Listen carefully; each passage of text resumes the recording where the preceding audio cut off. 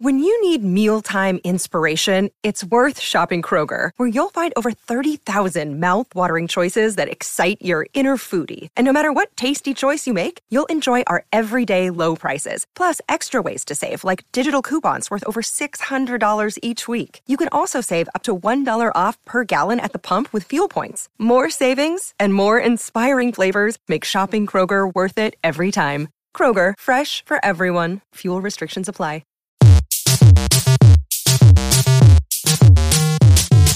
What's going on, everybody? Welcome to episode 11 of Dig Straight Down with me, your host, Rebel JC.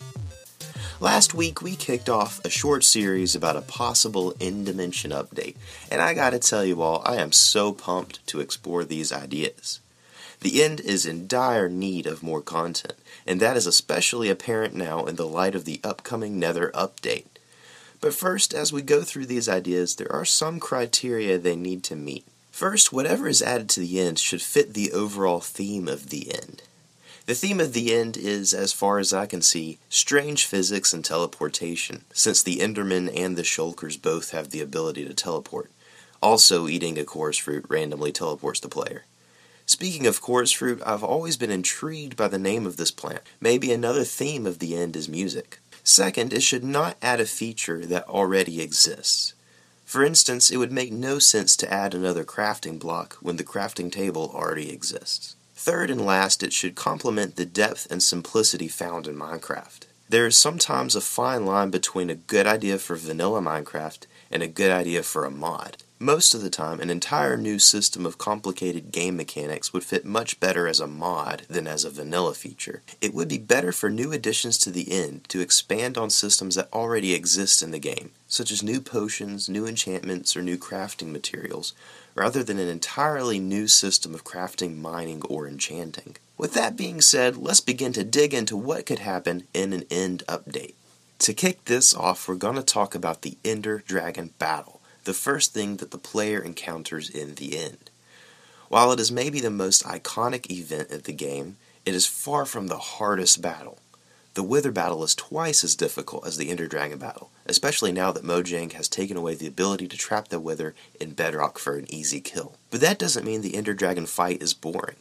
It is the only combat event in Minecraft that relies on the player taking specific steps to complete.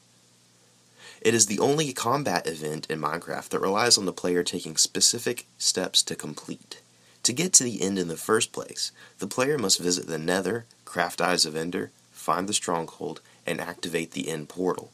Upon arriving in the End, the player must first take out the End crystals to keep the dragon from healing, and then they are able to fight her directly.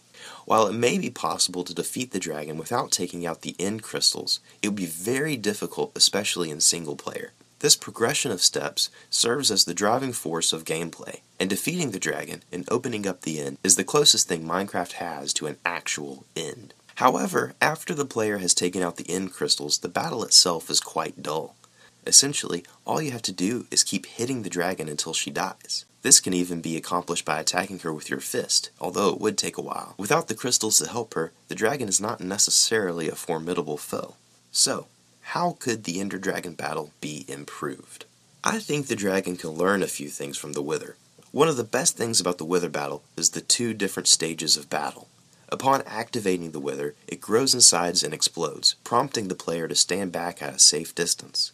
After this, the Wither will pursue the player, while the player most likely will use a bow or other ranged attacks while dodging the Wither's exploding skulls. When the Wither drops to half health, it becomes immune to ranged attacks and flies at the level of the player. In this stage, the player must come in close to the Wither with a sword or axe while avoiding the Wither's attacks. This is the last stage of the battle, but it is the most dangerous. Right now, there are two stages to the dragon battle. First, the player stays at a safe distance from the dragon while taking out the crystals. And last, the player keeps attacking the helpless dragon until her health runs out. I believe that the battle could benefit from having better stages of fight. So for this hypothetical update, let's divide this fight into 3 stages. The first stage, as usual, is all about taking out the End crystals. This stage will be very similar to the current battle, except now there are no Endermen. It is just the player and the dragon. The player attempts to destroy the crystals while the dragon circles overhead and protects them by shooting dragon's breath at the player near a pillar. In this battle, All the end crystals have cages around them, so it is far more difficult to destroy them from a distance. Once the crystals are all destroyed, we enter the second stage. This is where things get different. In the second stage, the dragon goes on a furious offensive. Her regeneration gone, she begins to phase through the terrain, sort of swimming through the end stone and breaching like a whale to attack the players. The Endermen finally spawn in and attack the dragon, although they can't kill it on their own. Having the Endermen only spawn in when the dragon is weakened gives the idea that they were being oppressed by the dragon and you're freeing them, as the achievement Free the End suggests. This stage would be particularly challenging even in a multiplayer game. The dragon would be effectively invulnerable when phasing through the terrain, and the player would have to try to attack her when she emerges. This would involve trying to follow the dragon's movements and trying to predict where she would emerge. During all this, the dragon is also targeting the player, so there would be a great deal of dodging and jumping out of the way to avoid her attacks. I also really love the idea of the dragon teleporting to random areas of the island, just to add to the chaos and challenge. Once the dragon is down to a third of her health, the third and final stage begins. In this stage, the dragon loses her ability to fly. She perches on top of the inactive portal and surrounds herself with dragon's breath. She is immune to arrows and other projectiles. The easiest way to get past the cloud of dragon's breath is by ender pearling to her. This is when the battle becomes most dangerous because the dragon will continue to shoot fireballs and throw the player into the air. The player will have to continue to use the pearls to get back into the fight. The player will not be able to attack the dragon from behind for long periods of time because she will turn to face the player. After a long and challenging battle, the dragon is finally killed, and the battle ends with the usual disintegration of the dragon and shower of experience. These are just my ideas about how the Ender Dragon battle could be improved, but I would love to hear your suggestions. As always, you can shoot me a message at digstraightdowncast@gmail.com. Now that we successfully slain the Ender Dragon, let's go and explore what the updated End biomes would look like. In the current version of Java Minecraft, there are 5 biomes in the End, but they are so similar to each other that in the Bedrock version of the game, they are considered to be one biome. This is probably the biggest issue with the End, and the part that really needs the update the most.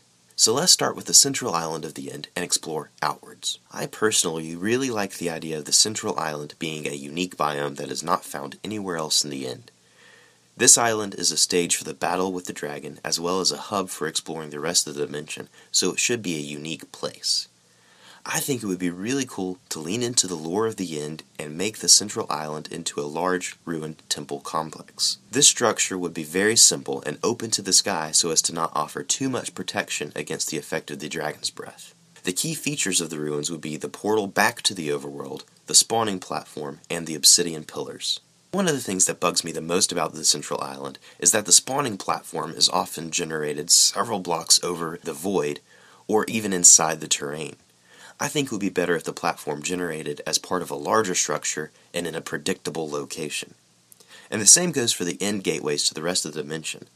I would love for these to be redesigned and built out of a more interesting block than bedrocks. Maybe a variation of end portal frames. Moving on from the central island, the rest of the islands in the End currently all look exactly alike, except for some variation in size. In Java, there are 5 biomes that have very little difference between them. So how can we take these biomes and improve them? What if one of these biomes provided a new kind of liquid? Let's jump through the end gate and visit the temporal marshes. This new biome would have terrain similar to swamps found in the overworld, with chorus plants instead of trees and purple end grass instead of the green grass we are all used to. Instead of water, these marshes would be soggy with a liquid called Vortal Flow. This liquid will behave just like water, but be careful when you step in it. Vortal Flow teleports any entities that touch it to a random location up to 3 blocks away. Taking a dip in this purple flow could buy you a one-way ticket to the void.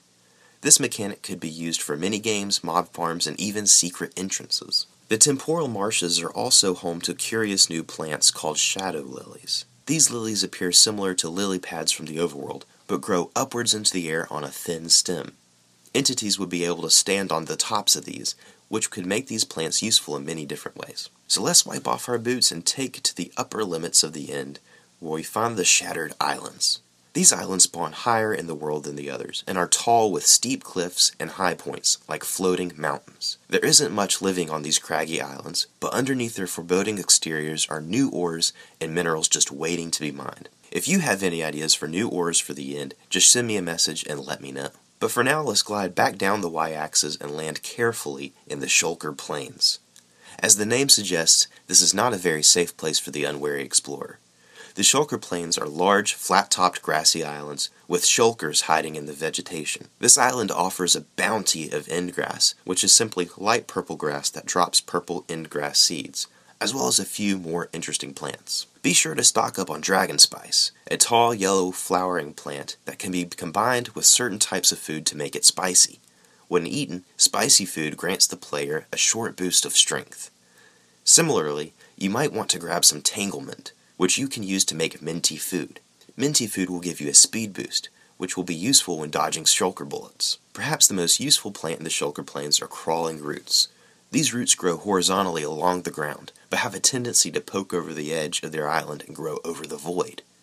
Crawling roots can be planted and bone mealed over the edge of an island to bridge across the void to the next island, which is handy if you don't have elytra or ender pearls. But make sure you sneak across, otherwise you'll fall through into the void. So let's carefully bridge across to the next island, which is a bit more pleasant. This is the Resonant Forest Biome, a beautiful forest with vibrant trees and a hauntingly musical atmosphere, as if the plants were humming. This is where you can harvest wood in the end, and we have a couple of cool trees to choose from. First, there are the Discord trees, tall and large, with void-colored trunks and purple leaves.